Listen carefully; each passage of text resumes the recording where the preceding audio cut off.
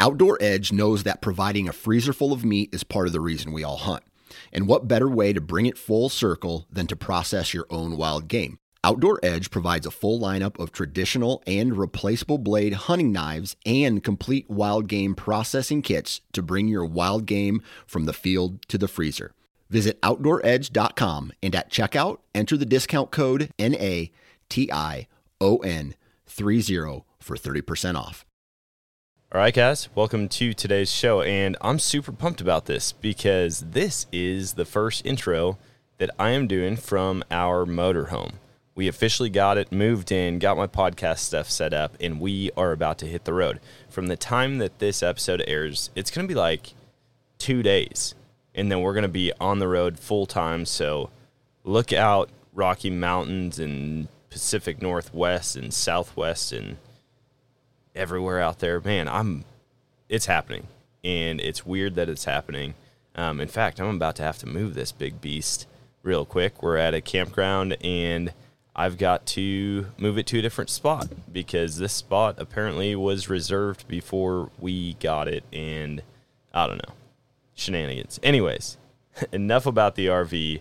I'm excited about today's episode. I've got my buddy Brian Krebs on. Brian has a line of beard oils called Bull Elk Beard Oils. They just came out with beard balms, and he's got the Two Bucks podcast. It's all about entrepreneurs in the outdoor space, and so I'm super excited, man. We've been buddies for, it's quite a while now, I feel like, and we've got a pretty similar Western hunting journey or story, history, however you want to put that. But I'm going to pick his brain on what hunting in the West has looked like for him so far, what he's got planned this year, and it should be a great episode. So let's jump right in.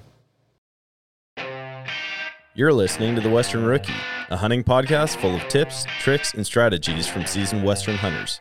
There are plenty of opportunities out there. We just need to learn how to take on the challenges.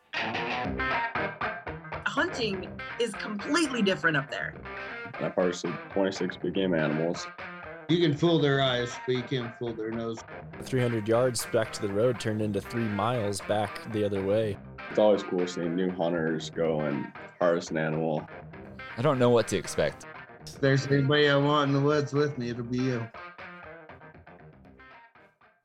All right, guys, welcome to today's show. And joining me on the show today is my buddy Brian Krebs. Brian, what's going on, man? Hey, not much. Doing good.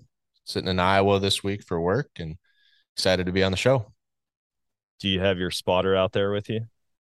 I left it at home in my truck. Oh my gosh, dude, you're in Iowa, man. You could just go park on any dirt road and see probably really nice deer. Yeah, and I'm also in I think it's a stretch to call it Northeast Iowa, but that's about the closest to where I am. Maybe just Eastern Iowa. But yeah, there's some really good deer. I was shed hunting down here when I came for work this spring, and the way it worked out is I got down here in late January, and I was doing some scouting. There's some really good publics around the office. And so I was seeing great deer signs, standing food plots. I saw some bucks that were still holding that I would have shot like 140-inch 10-pointers at 60 yards just in a sorghum field. I'm like, oh, this is going to be amazing. Well, then the way it worked out with work and my other shed hunting, I didn't get back down here until like early May. And, early May in Iowa is different than early May in North Dakota. And so I'm like, oh, there's not going to be anything. It's going to be picked dry. Well, sure enough, I still found a few. So that's good. Yeah, but I just made a conscious decision to leave the spotter at home and bring the podcast gear instead and focus on that this time. I'll be back in September. So what are you going to do? Well, actually, before we get into all that, why don't you tell the listeners, for those who don't know who you are, if they haven't listened to you on The Nomadic Outdoorsman, or they haven't gone and already listened to your first episode, why don't you share with them a little bit about yourself and the outdoor programs that you've got going on? Yeah, so I grew up in Minnesota, central Minnesota, with a pretty traditional hunting and fishing family. We were part of the Orange Army. We'd go to Canada every spring, and that got me into it. And then when I went to college in North Dakota, I started looking west more, and then I started going west. I got drawn for a great elk tag out in western North Dakota. And through that whole process, I was kind of thinking about like ways that I could do this more as a part of my life instead of just, working the cubicle for 40 years and get my gold watch and then finally be able to like live in the outdoors. And so I started a beard brand or a beard oil company called Bull Elk Beard Oil, which I named it that way after I shot my bull in North Dakota, just that whole process. And I was struggling with what to name a company anyway. And then it just kind of clicked and I ran with it. And so I started Bull Elk Beard Oil. And that was about 2.5 years ago. And through that process, I've learned a ton, right? And I kept my day job. So it's kind of been a balancing act, but just how to learn how to be efficient, learn how to develop new skills, how to make websites, how to brand and market, how to fulfill orders, shipping labels and shipping sizes of boxes and weights, and just dealing with everything that it takes to do not only a business, but a product fulfillment business. And then that leads into what I'm doing now is just starting a podcast. The $2 podcast is just a podcast that's really meant for anyone that was like me or like you that wants to do more in the outdoors and build their own brand instead of working for someone else, and just a learning experience. Share all the tips and tricks, share the lessons learned, hear from other outdoor entrepreneurs on what they've done to build their business, how they got into it, the things they would have done or told themselves if they could go back in time, just to share all that for other people so other people can shorten the learning curve. Man, that's awesome. And I think it's really sweet, one, that you're taking all that information, because when you go through this stuff, I mean, you learn a ton about it, but you can also help other people avoid the same downfalls or the same roadblocks that you've encountered. And then to get a whole network or a community of people through the podcast together that are doing the same thing, like you're going to talk to people who are farther along in their entrepreneurship than you are. You're going to talk to people who you're farther along, and I feel like it's going to be beneficial to everybody, especially, dude, that's one of the number one questions that I get is, how was it quitting your job and becoming a podcast and social media guy? Like, I'm sick of my job. I want to do something else. How do I go about it? And I'm like, man, that's really interesting as a podcaster.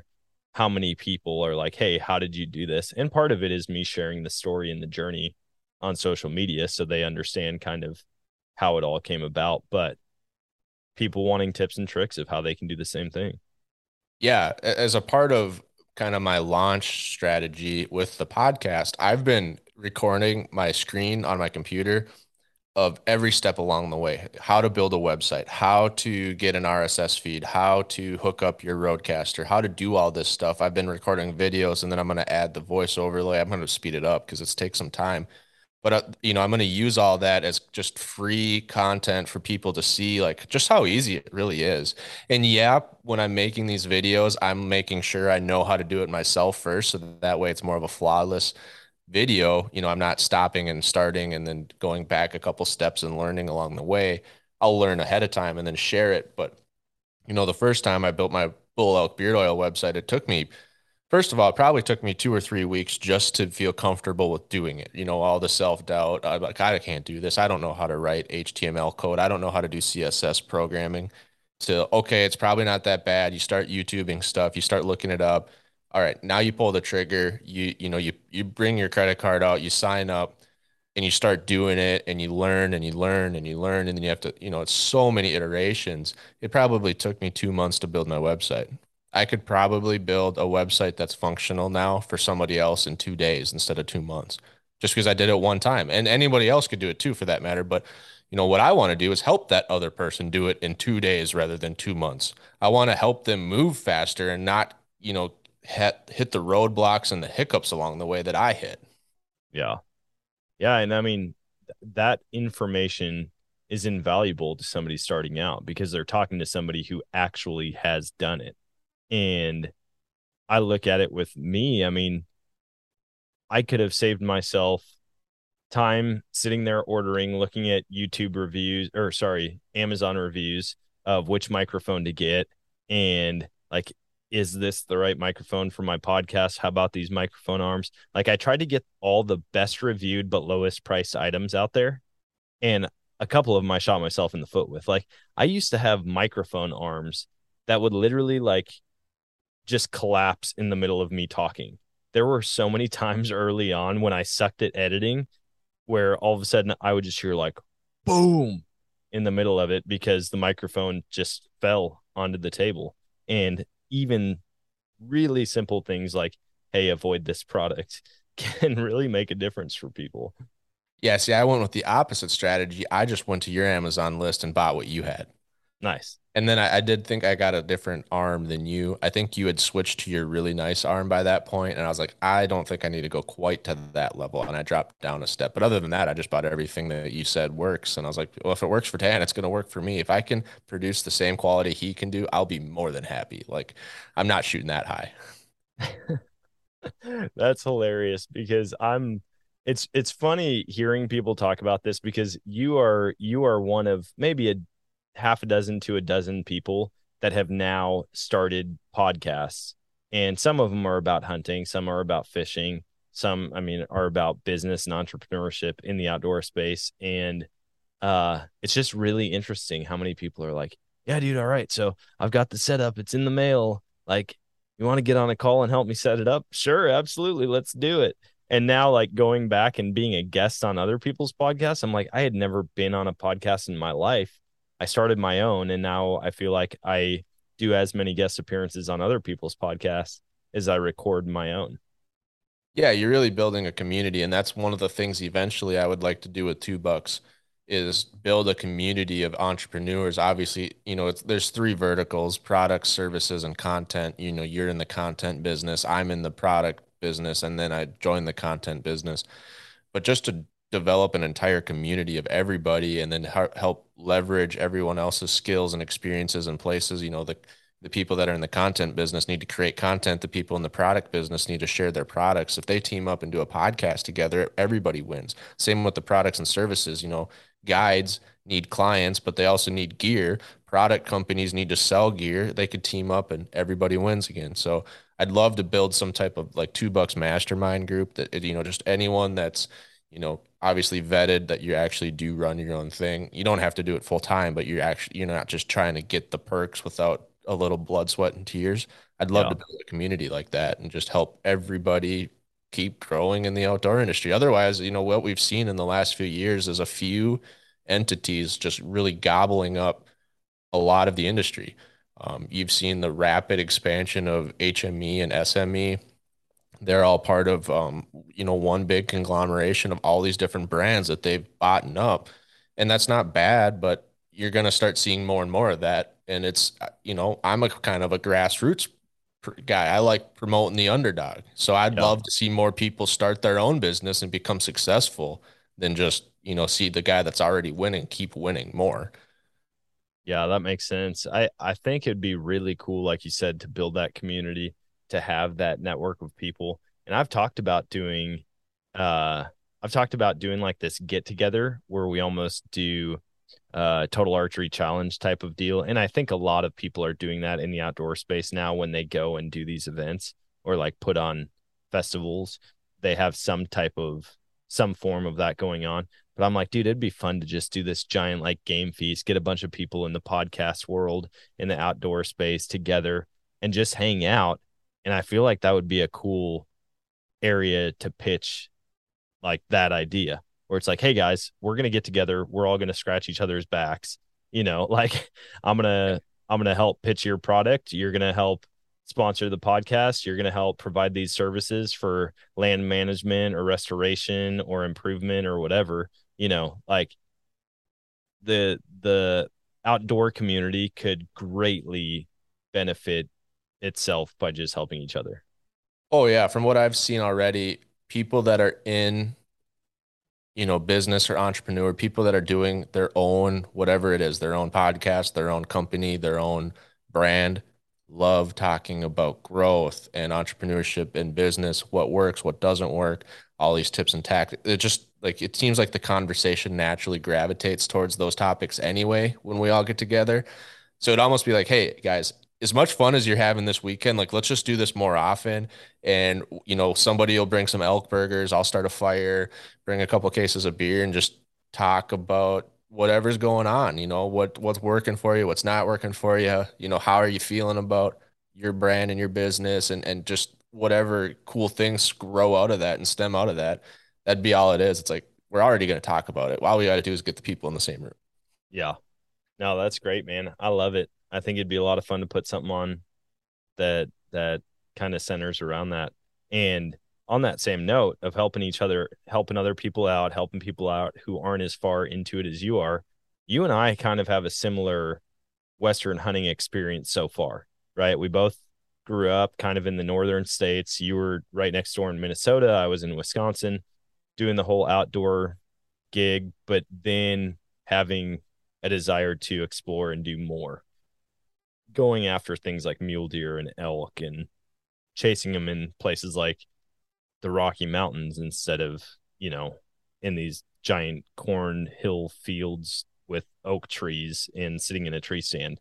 I'm sure I could have said that more eloquently, but you know what I'm talking about. Why don't we kind of turn the page on this podcast and work through kind of your progression from hunting the Midwest to working your way out farther west and what that looked like. And hopefully there's people who, are a couple of years behind us that are going to go, man, I can do this. If these guys can do it, so can I.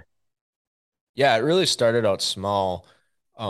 Growing up, my family was really big into like firearm deer season and pheasant hunting. Those were our two fall activities. We've been very active in pheasants forever, my entire life. So that one has been probably spent a lot more time pheasant hunting than deer hunting, just because deer hunting in firearm season is pretty short in Minnesota. And so we would start going out west pheasant hunting. We'd go to western North Dakota, eastern Montana, usually like 5 days, like a 5 day trip each year. And that was a lot of my early childhood. I remember all the way back to, I was waiting for the school bus on a Monday morning while my dad and my brother were loading up the dogs and the trucks to go out to the Dakotas pheasant hunting for a week, and just feeling like excited that they're going, yet super, super bummed that I'm not going. And just like that passion for like, one day that's going to be me. One day I'm going to go. Um, Funny enough, I distinctly remember like at the bus stop, looking back towards the house, they're all loading stuff up. It's the final box into the truck. My brother goes to lift the tailgate, and out of the corner of his eye, his dog comes flying down the driveway like it's going to jump into the box of the truck, like, let's go. And he shuts the tailgate, and the dog just boom right into the Oh closed my tailgate. gosh. It was like, oh, what just happened? Yeah, so that was pretty funny. Dog was fine. Didn't really hurt the dog at all. And they, went off without me, and I had to go to school, which really sucked. Dude, that's salt That's in the how we wound, started. man. Yeah, we started doing that. And then, people get busy. My brother had some kids. I started varsity football, and the yearly pheasant hunt kind of dropped off. The pheasant hunting got really good where we were, so we quit going out west. And then that stemmed into my dad and my brother did a couple of really nice guided elk hunts in the west with rifles. And same thing. I was super excited to go. And I was going on the pheasant hunts by that point, but I wasn't quite to the guided elk hunt level yet. And so I had to sit back again. And so just refired up all of that energy and passion to finally one day go. And I had to sit out on a lot of elk hunts um, through high school and college. My brother shot a nice bull with his bow on a trip that I was thinking I could make work, but decided last minute in the application season to not apply because I was in college, and I didn't know if I could miss that much time at the beginning of a semester and still get done with what I needed to get done. And so finally, I graduated college, went on the first archery elk hunt, loved it, had a terrible hunt. It rained. We had nasty, nasty country, northwest Montana, up by the Idaho Panhandle. We got into some bulls, but we didn't see many elk. Like, we got close bugling. Um, One of our people fired an arrow, didn't recover it. That elk was fine. We saw it later in the hunt. We got like 4 or 5 bulls with an archery range, but we didn't get any good shots. It was just like a rainforest almost, not quite as bad as like Sitka, Alaska, or Washington, but it was just gnarly country. So we decided, let's do it again. Let's do it every year, but not there. So then we went to Wyoming. My brother shot a bull. We've gone to Montana, shot a couple bulls, and now we just do this archery elk hunt every year. And so that's what really got us looking west. Me personally, was getting in on the archery elk hunting group, really expanded my horizon. to then, last couple of years I've been applying for mule deer tags and antelope tags and West River whitetail tags. I've done a couple rifle elk hunts, and so it really now it's just how much can I get in with a fixed amount of vacation and a fixed budget and make the most of it.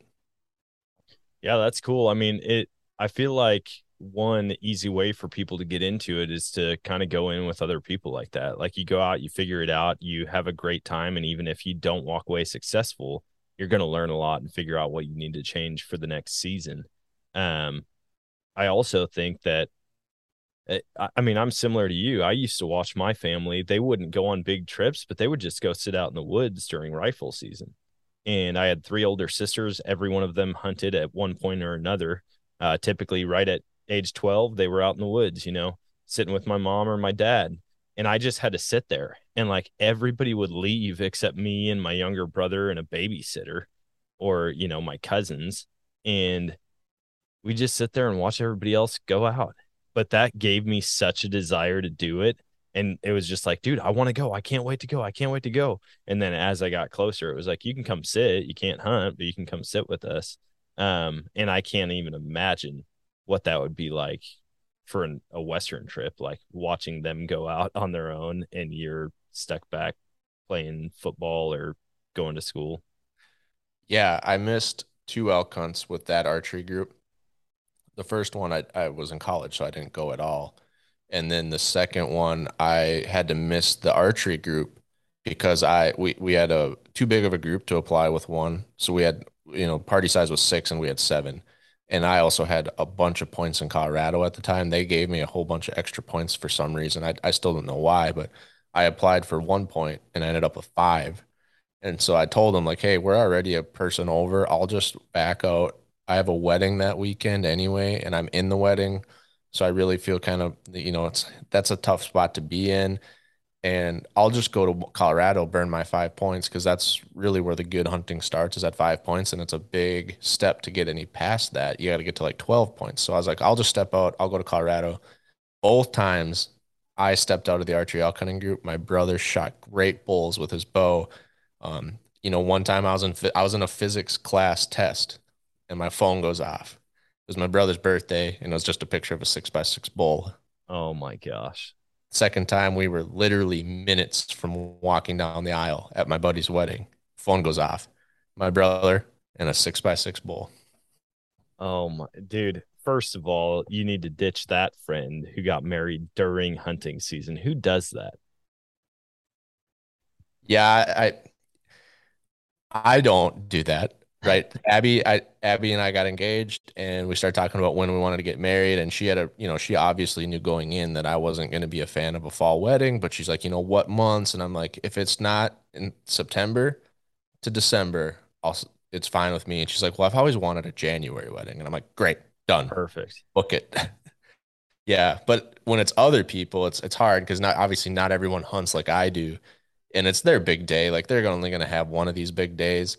I hunt a lot. So I'm really like, I'm the kind of guy that's like, yeah, I love to hunt, but if it's your big day and you invite me to be a groomsman, I'll probably set down what I'm going to do to go to your day. Now, if you're just going to invite me to the wedding and I'm kind of, distant friends or an extended relation, I probably won't go. Like this year, I'm missing a wedding to go out elk hunting.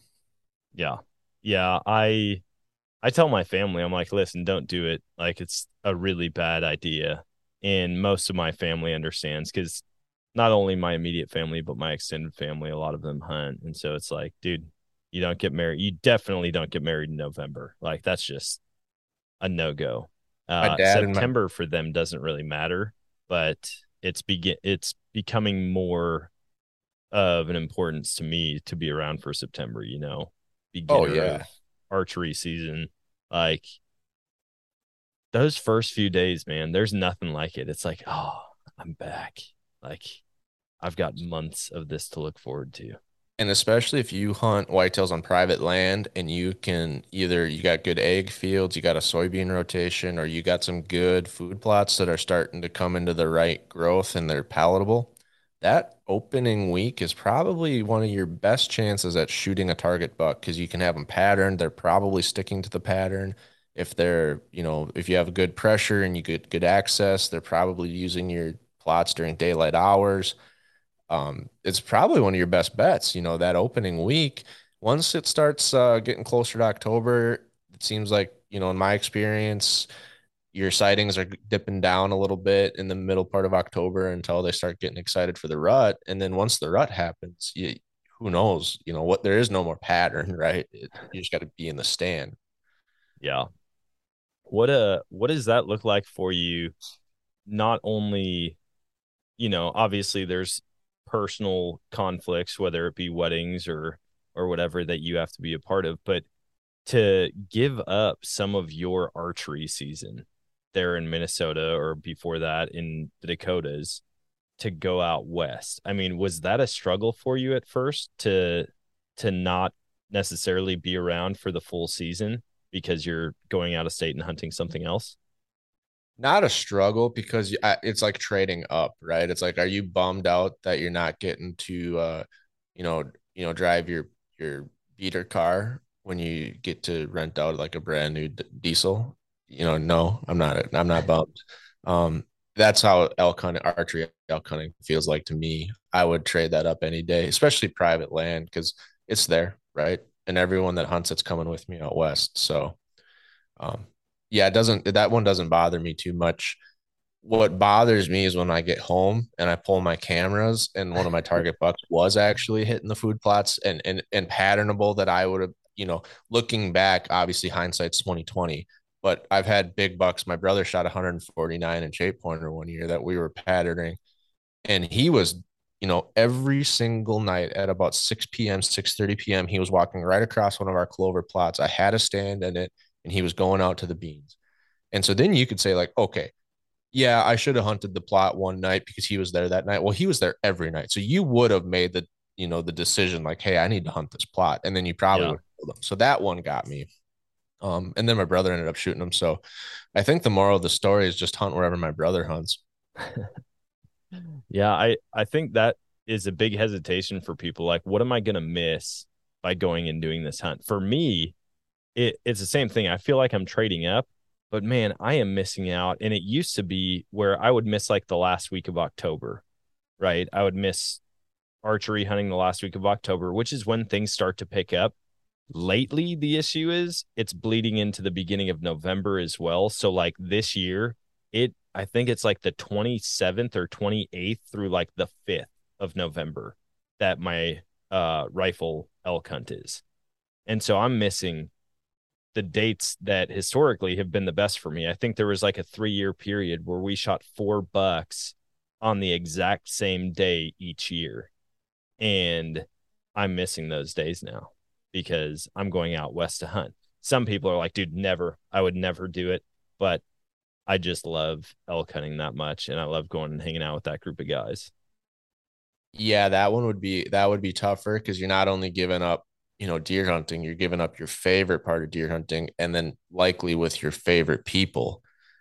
Right. Because I know you have a friend group that does the elk and then your family group is back in Wisconsin. So you're not only trading the hunt, you're trading your tradition, you're trading, friends versus family.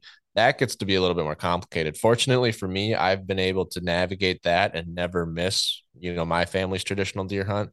I've come back from Colorado with an elk. Well, to back up another step, I've gone out to Wyoming for 5 days.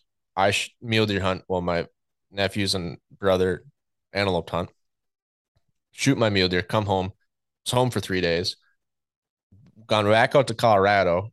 Was out there for 7 days, shot an elk, came back. That weekend was the gun season for Minnesota Firearm. Did that. I stayed home and worked from my parents' house all week. So I hunted almost every evening. And then the day that ended, I drove out to North Dakota and did my Western whitetail hunt. So that year was crazy. Dude, those are the best years. And it's tough to, I mean, you look at it and you're like, was that a fluke? Like, could I top that ever? Am I ever going to beat that? I had 1 year like that. And my goal was to shoot 3 different species of deer, right? I had my first hunt was going to be in Alaska. And then I was going to be doing a Well, I had Missouri and Wisconsin seasons for whitetail, but then my Colorado elk season, I also had a buck tag for mule deer. And it was the same type of thing, dude. I went up first day of season up on the mountain in Alaska, shoot a black-tailed deer. And I'm like, first of all, this is an accomplishment. And if nothing else comes from this season, I'm still going to be pretty happy. I get down to Missouri and I shoot a buck with my bow. Then I go out to Colorado, shoot a buck and a bull on the same day with my rifle. And then I come back and I shoot a buck with my rifle in Missouri. And I was like, oh my gosh, do I give up hunting? Like, do I just quit right now? Because I don't think I'll ever top this. Yeah, that's an insane run. I've had some pretty good runs. I don't think I've had anything that good. But yeah, it seems like some seasons are just you're on a roll and nothing can go wrong. And then other seasons, it's like, man, did I forget how to hunt? For 2 years in a row, I shot a bull elk, a whitetail buck, a mule deer buck, and 2 does. And, it felt like I couldn't do any wrong. Then this last year, didn't shoot an elk, didn't shoot a whitetail buck. I was lucky enough and shot a mule deer buck, but that was a grind, and then did get a couple does, but it felt like a much different season for putting in the same number of work. Yeah, it's weird. I had one of those seasons last year where it just didn't seem like anything could come together. I just kept failing over and over and over. And the encounters I would have with deer, it was like there's nothing I could do to get them closer. It's not that they would blow out of there. I wouldn't like blow up my spot, but it was just really random encounters where I'd see them for like a second at 300 yards, even though I've had them on trail camera crossing the fence in this exact spot every single day. And then I ran into the same issue where I went out west to hunt. And the day that I left, when I got back, I checked my trail camera and my number one target buck on my home property was underneath my stand, literally 5 feet from the base of my tree stand. No, that sucks. Yeah. And so last year was one of those years that was rough, but I'm hoping that everything turns around again this year. Yeah, I don't know if you're the same as me, but when I get a really good tag, especially for elk, I drew one tag that was once in a lifetime, and I drew another one that was really, really good. And on those tags, the better the tag was, the more negative I thought. So, like, for example, the North Dakota tag, it's less than 1% draw odds. It's once in a lifetime. The average success rate is 54%. But that's, there's an asterisk there, and that's 54%. But a lot of the people waited 40 years to draw. So they're not in peak shape. They're older. They probably haven't elk hunted before because North Dakota is not a big elk hunting state. And so 54% of rookies are shooting bulls. That's insane. Yeah. But then I would tell myself, like, well, what if I don't do it? What if I'm that one person that's in peak shape, has elk hunted every year for the last 5 years, spends 16 days out there scouting and doesn't shoot a bull? Just super negative. Same with Colorado. Drew a really great tag, second rifle. The weather was perfect. I was seeing elk, and I'm just like, man, what if I don't get to pull this together? What if I don't? And then on the flip side, like this season, I got an archery elk tag from Montana. I'm like, there's no way I can't shoot an elk. Like, it's going to happen. There's no way I am going to come home without an elk. Guys, I can't believe it, but we are 1 month away from season openers all across the country. And if you're like me, you're finalizing your gear list, getting last-minute preparations set in place, and a few things that you cannot forget are a good rangefinder and a good set of binoculars. Or, best of both worlds, the two combined into one. Vortex offers their line of Fury binoculars with range-finding capabilities and applied ballistics built right in. I'll have mine around my neck from the mountains of Utah to the north woods of Wisconsin and every trip in between. So if you're ready to get serious about your last-minute prep to increase your odds this fall, check out what's new from Vortex at vortexoptics.com and head to your favorite Vortex dealer to make sure you're ready for everything fall can throw at you.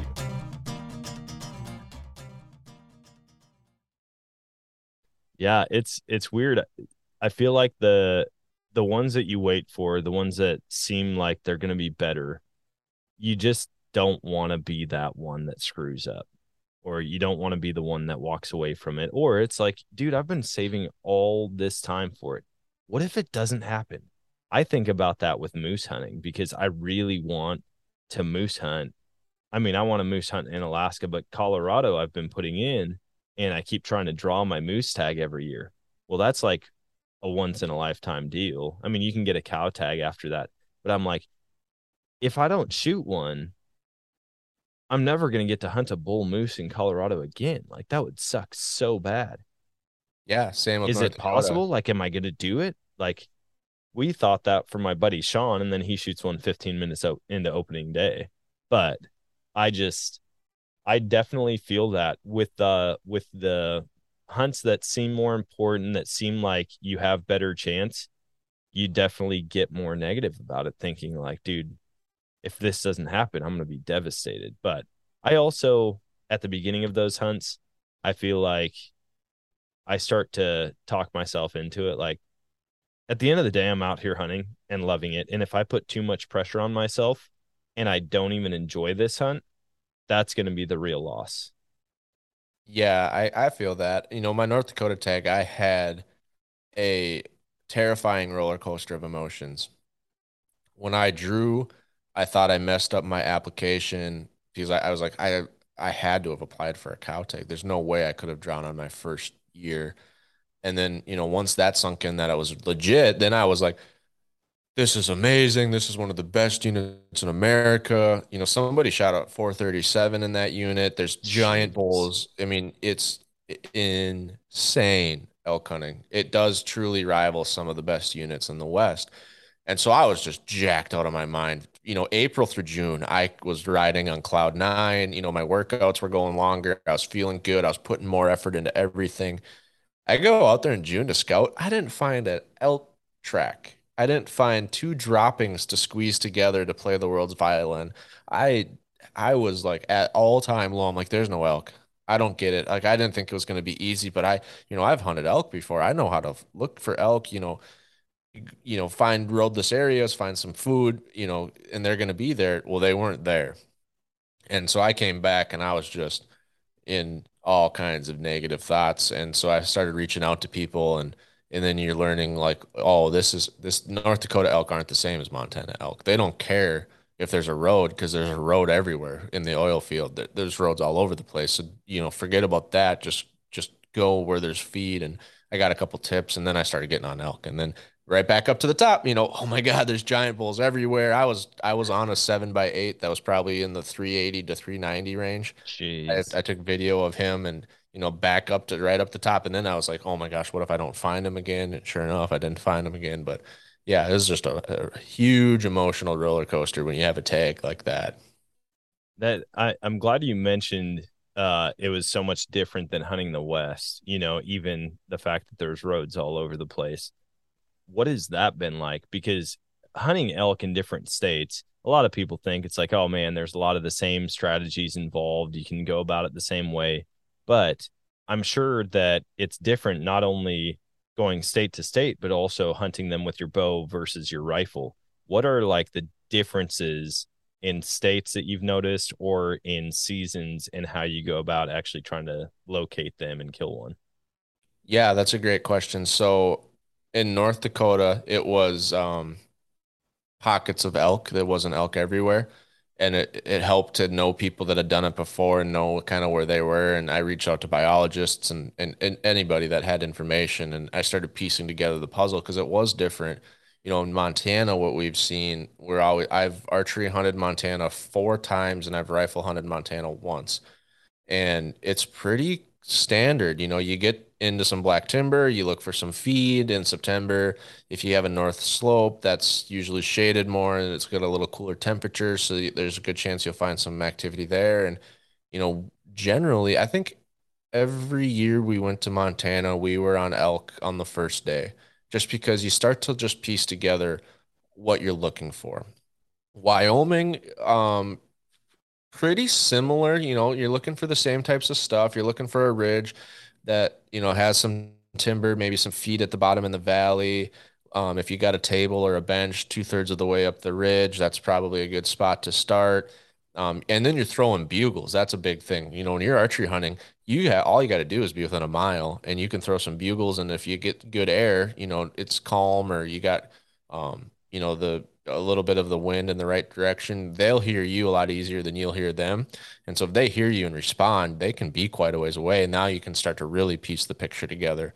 When I went to Colorado with my rifle, I really got flipped upside down again because I was looking at the map thinking, okay, here's where I'm going to go. This is going to be where I think their elk are going to be. And then I got there and I looked straight up and I'm like, holy shit, I'm not going up that. And so that one got me for a while. I found elk, but I couldn't get to them. I was by myself. It was above the alpine. I got 2 feet of snow on the first day. And I was post holing through the snow up at 12,500 feet. And I was like, if I shoot one, I don't think I can get it off of here by myself. I don't have a sled. I don't have snowshoes. Um, I had to turn around and just walk away from those elk. And then a couple days later, I actually ended up shooting an elk 3/4 of the mile from the road. And so that was kind of strange as well. So I think you just have to be able to adapt to what you're seeing in front of you when you're there. Make as many plans as you can, do as much research as you can. That's going to set you up to be in a better spot. But once you're in that better spot, just react to what you're seeing and trust your gut is what I've kind of relied on. And it seemed to paid off so far. Like I said, I've done one elk hunt where the group didn't bring anything home in those 7 or 8 years. And other than that, we've always brought elk home, which is saying a lot. I mean, DIY archery success rates, I think, are sub 10%, and we're averaging about 20 to 25% as a group. So that's pretty promising. Yeah, that's awesome. And once you start cooperating stories and like you're getting back to camp every day or, at the end of the week and you're all going, this is where we saw them. This is where we saw them. And you can start putting those things together as well. Like, did anybody see them low? Did anybody see them down in meadows, or were they all up on these benches, or were they all in dark timber? Like, when you guys can share that information every year, it definitely helps. I know we do that at elk camp, and it's not like we sit down and like take notes, but when you hear every day at the end of the day where people were seeing elk, you're going, okay, so a lot of people are seeing them 45 minutes before sunset coming out in these high elevation meadows. They'll just pop out of nowhere. And now it's the same type of deal. I know we're not archery hunting and I have yet to do that. I want to do it so bad, but rifle season, dude, we're pulling, I don't know, 4 to 8 elk every year out in our camp, and like 5 bulls, maybe some mule deer, just depending on what tags everybody has. And I mean, maybe that's not great in comparison to some other groups, but for me, dude, I am thrilled about it. 2 for 2 on my first 2 years. Can't complain about that. Yeah, that's really good odds. I don't think there's going to be a lot of people out there that are consistently beating those odds if they're not doing it full time. Yeah. Whether they're, full-time content creator or they're a guide. Your people that are doing the 1 week a year crowd, that's insanely good odds, good success rates. So yeah, it's funny that you mentioned like seeing elk, because I've done more archery hunting than rifle hunting. I've only had 3 rifle tags and 6 or 7 archery tags. I'm starting to lose count. But when we're archery hunting, predominantly always hearing the elk first rather than seeing them. And when we're rifle hunting, we're almost always seeing the elk first rather than hearing them. The one caveat is when I had a rifle tag during the rut, then I was my gosh. Oh, and it was, North Dakota was open. So if you could hear them, you could likely see them if you crossed a ridge, and then you could likely shoot them. And that's what happened. I bugled, I heard him. I had to cover about a half mile. Then I saw him, and then you know how the rest of the story goes. Now he's in my living room. That is unbelievable. We've come across, I want to say 2 times we've come across bugling bulls during second rifle season. I heard a bugling bull in second rifle in Colorado as well that year. Were you in Colorado in 2020? second rifle. 2020. Yeah, I would have been. Yeah, I was that guy that shot like at 4 minutes before closing light. Oh, nice. Dude, Yeah. that's I used a little bit of restraint one year and I had an opportunity similar to that. I'm sitting here watching three bulls at 200 yards and the sun's going down. It's cloudy, so it's even darker than it normally would be. And I just can't make out what bull is what as they're kind of leapfrogging each other in the cedars. And it drove me nuts. Luckily, we went back there the next morning and got on them and I pulled one out. But dude, oh my gosh, man, I can't believe how close everything is right now. I'm getting super pumped and like dreaming about it. I keep catching myself like, all right, just be patient. I still have time, but like 3 weeks from now, I'm going to be in Utah trying to chase down mule deer with a bow. And after that, everything just kind of snowballs. All the seasons start opening up. Yeah, I'll be in Montana in 5 weeks, hopefully drawing my bow back. Actually, right about now, I would be hope to be seeing camp in the headlights with a rear quarter on my back. Heck yeah. What all tags do you have this year?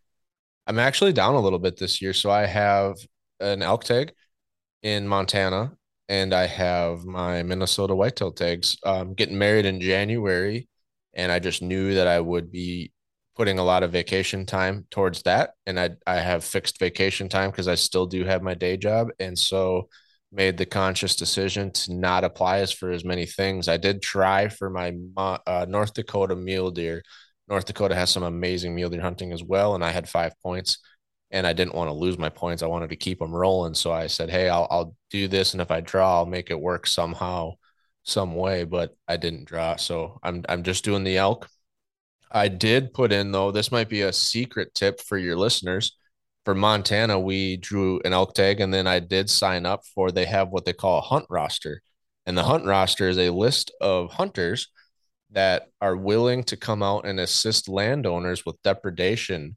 So if a landowner has issues with elk on his property and they're causing damage, they can work with the Game and Fish to get approved for a depredation hunt.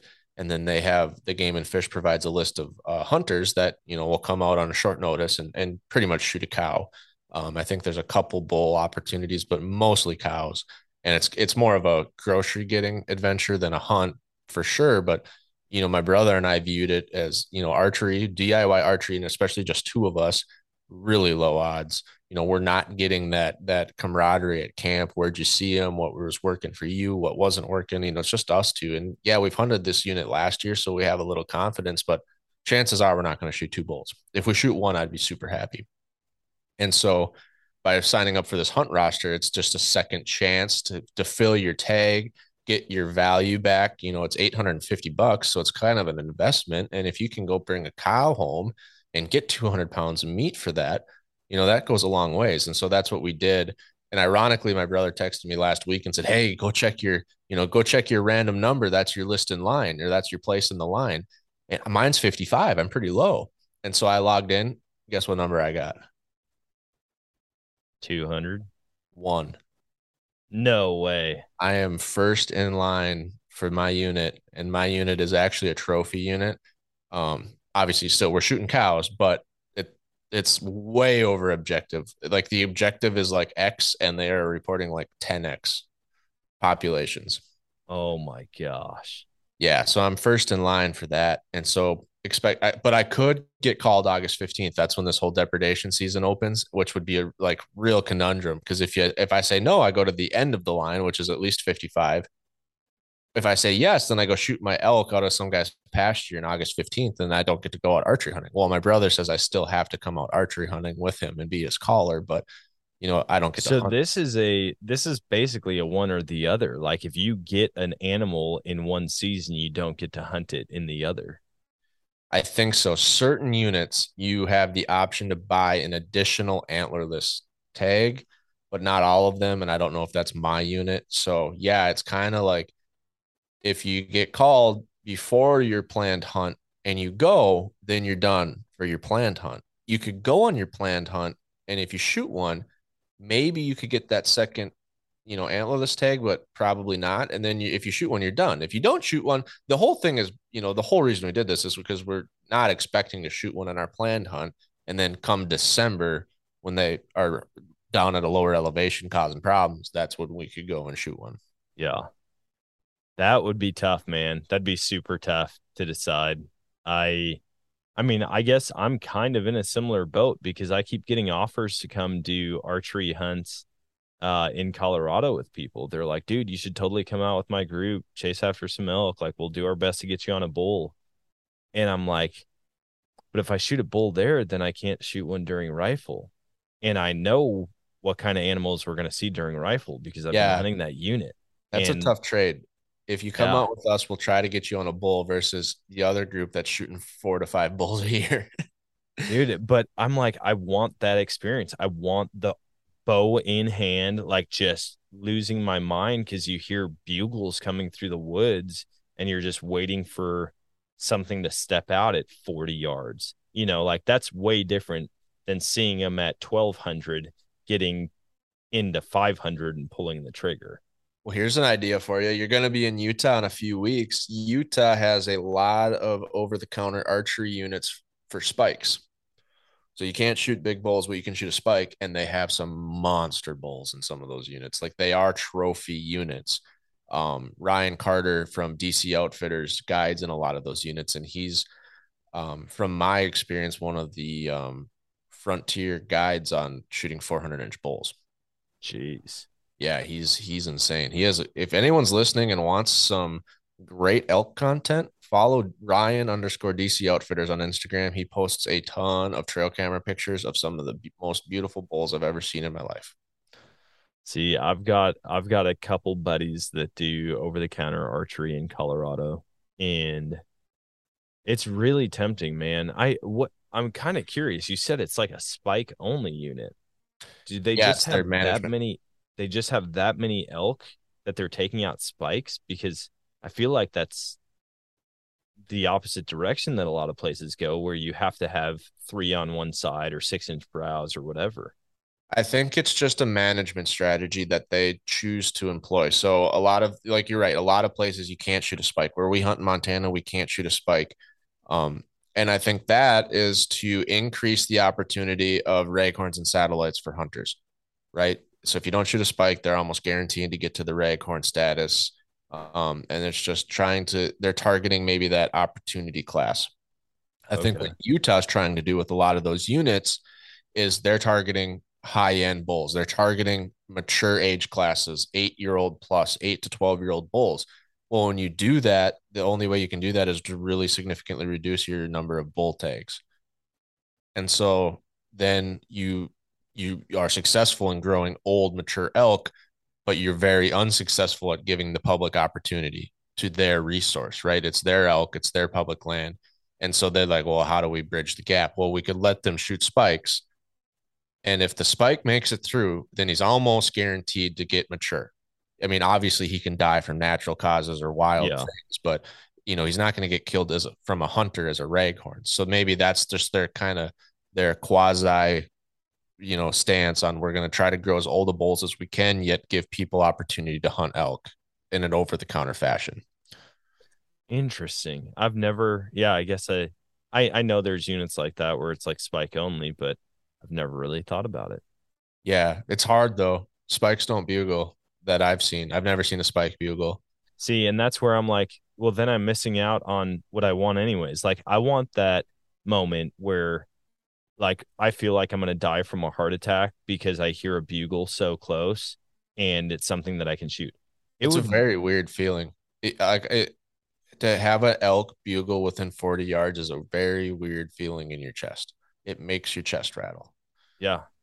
I've seen the videos and I've heard him bugle. I've just never heard him bugle that close. Well, the big bulls will bugle. So you'll be out there trying to find a spike and you're like, nope, 350, nope, 360, nope, 320. Oh, hey, they're out. Nope, that's a raghorn.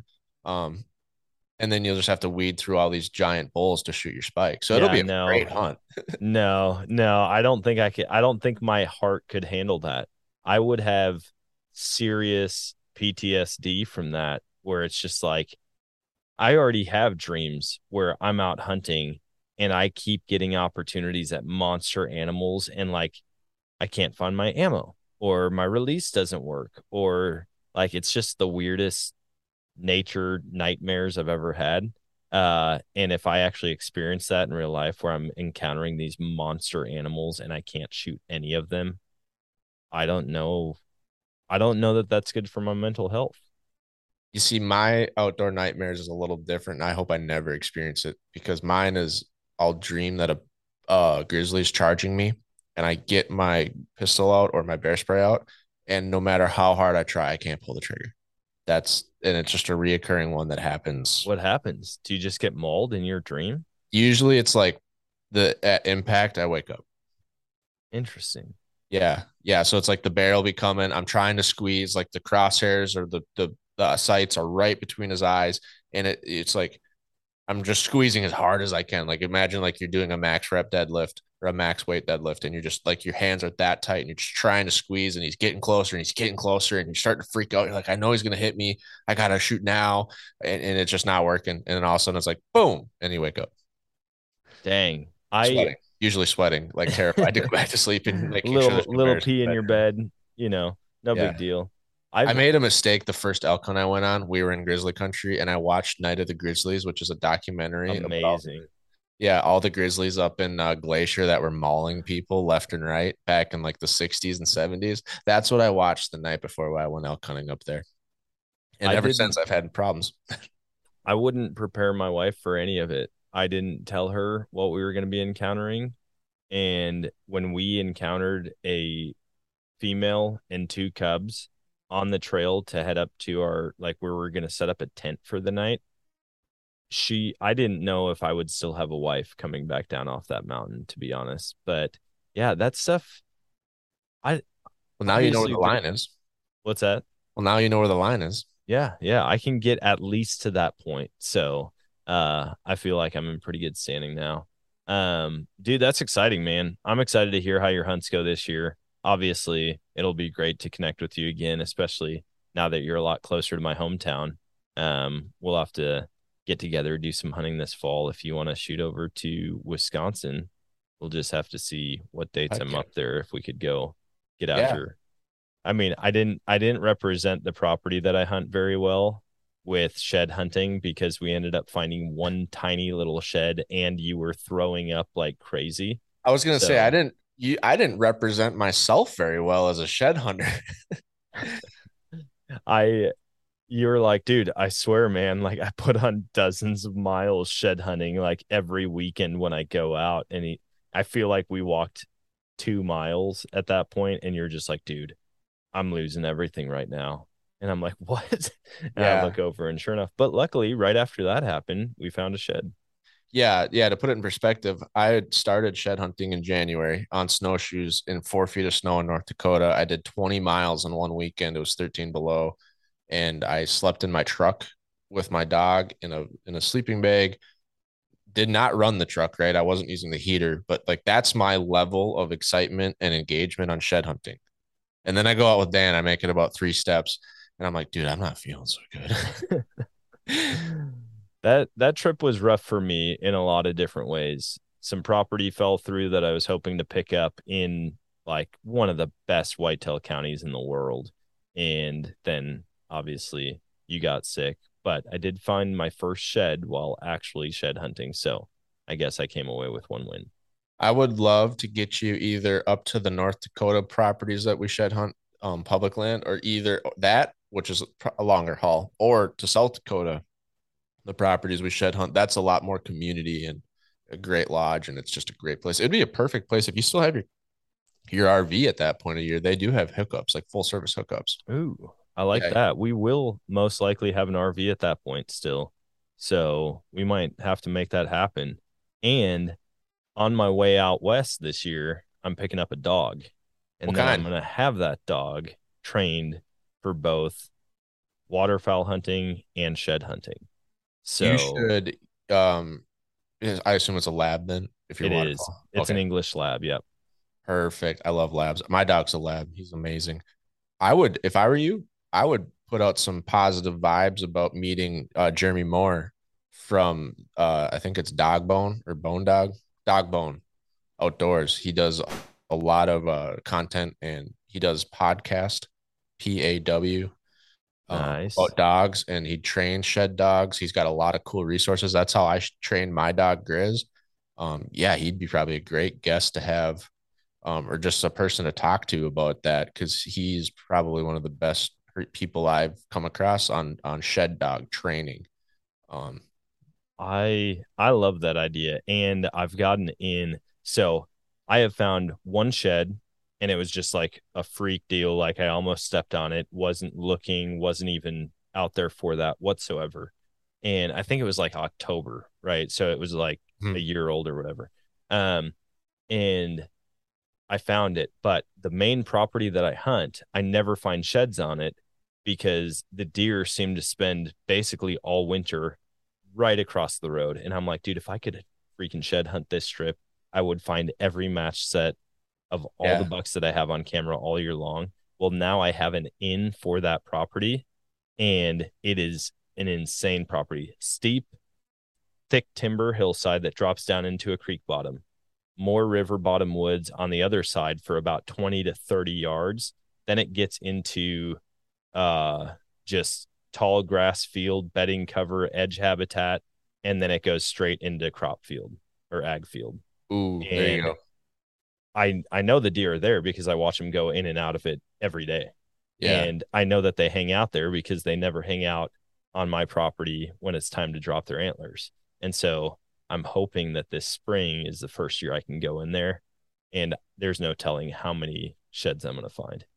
How, you picking up your puppy at 8 weeks, 6 weeks? Picking up my puppy at 8 weeks, and that is going to be at the end of this month.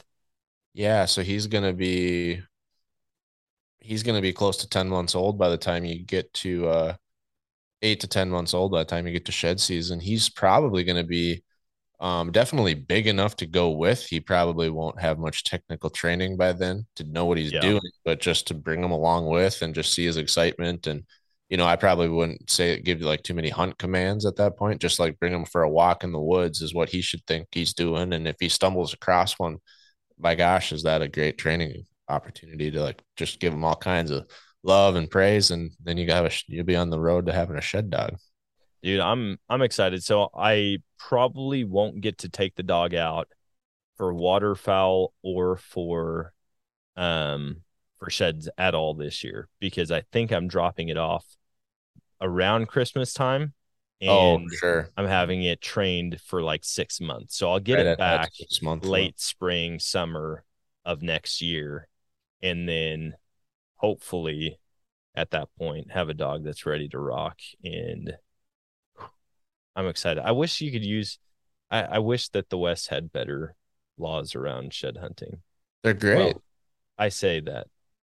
Colorado, there's a couple laws that I'm not a fan of, and I want my dog to pick up a giant elk shed that I can't bring it back, and I don't think that's legal in Colorado. To shed hunt with dogs? On public. With dogs or just in general? Yeah, with dogs. Oh, yeah, I don't know about that. I've never heard that you can't, but I'm not an expert. One thing you got to be careful about was those rattlesnakes with your dogs. Ooh, didn't think about that. Yeah, once it starts warming up a little bit, you got to be a little bit concerned about rattlesnakes. But other states, you can shed hunt with dogs and find elk antlers. And yeah, a lot of their laws are about timing, which doesn't really apply because there's usually snow still when they open up on May 1st. Usually they still have snow on May 1st, so it's not that big of a deal. Are you how do you navigate the whole shed hunting deal? Because I know you do it a ton. Are you not taking any vacation for that and you just do it on the weekends? Most of the time, yeah. Okay. I took one day of vacation to go to the South Dakota Shed Derby contest at Brown's Hunting Ranch, and I love the ranch. I love the owner. I've been going for 5 or 6 years. I love the properties. It's a little bit different. It's not as much hills or trees as Wisconsin. It's a lot more grassland valleys, but you find a lot of antlers.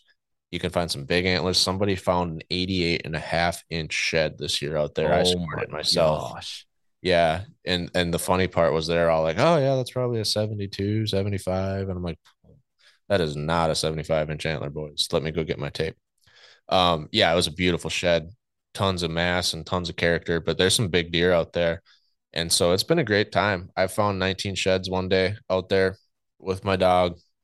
And so I just love going back. So I typically, and now it's getting to be farther. It's like 6-7 hours. And so if I'm gonna go, I'm gonna try to get 3 days in. So I'll take a day of vacation for that. But everything else, no, I don't take vacation for. Sometimes on a rare occasion, I don't burn all my days in the fall, and my burn them or lose them days in February. So sometimes I'll burn a couple days in February and just go out. But that's more so just getting rid of old days. Dude, I will be at that shed derby with you. I will. I don't even know what happened this year, but I didn't make it and it bummed me out so bad.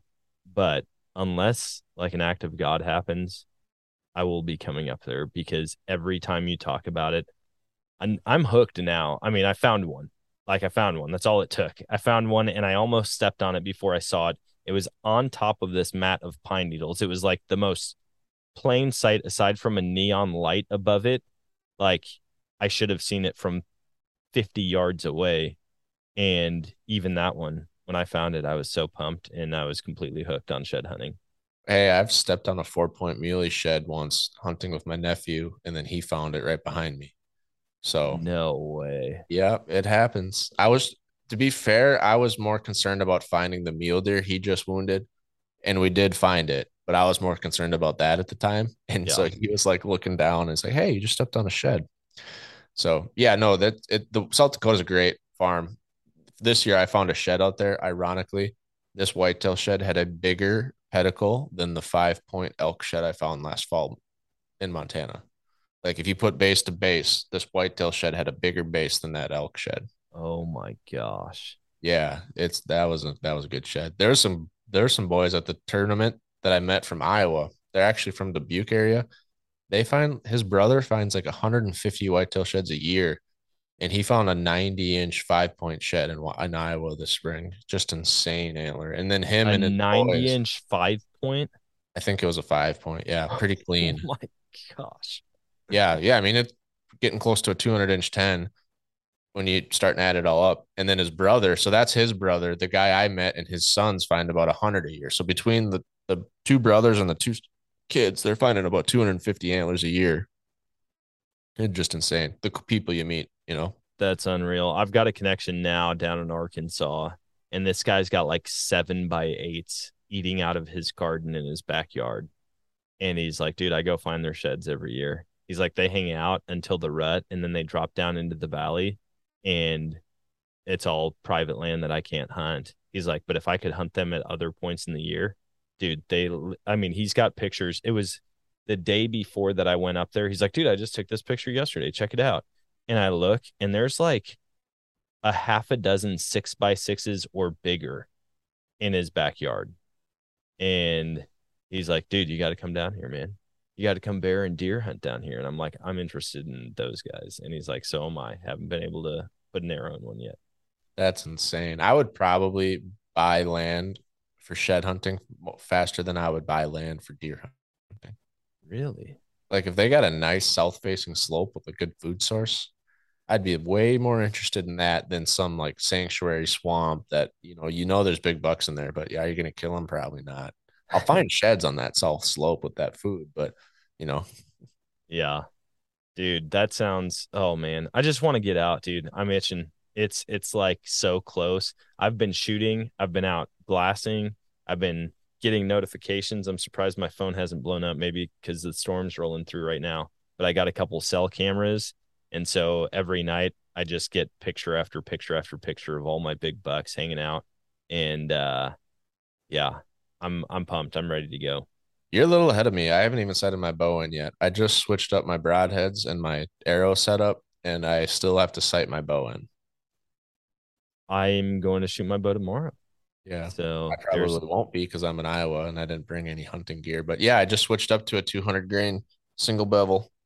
Nice. I make 0 changes on my bow every year. I am like the dude who it works, man.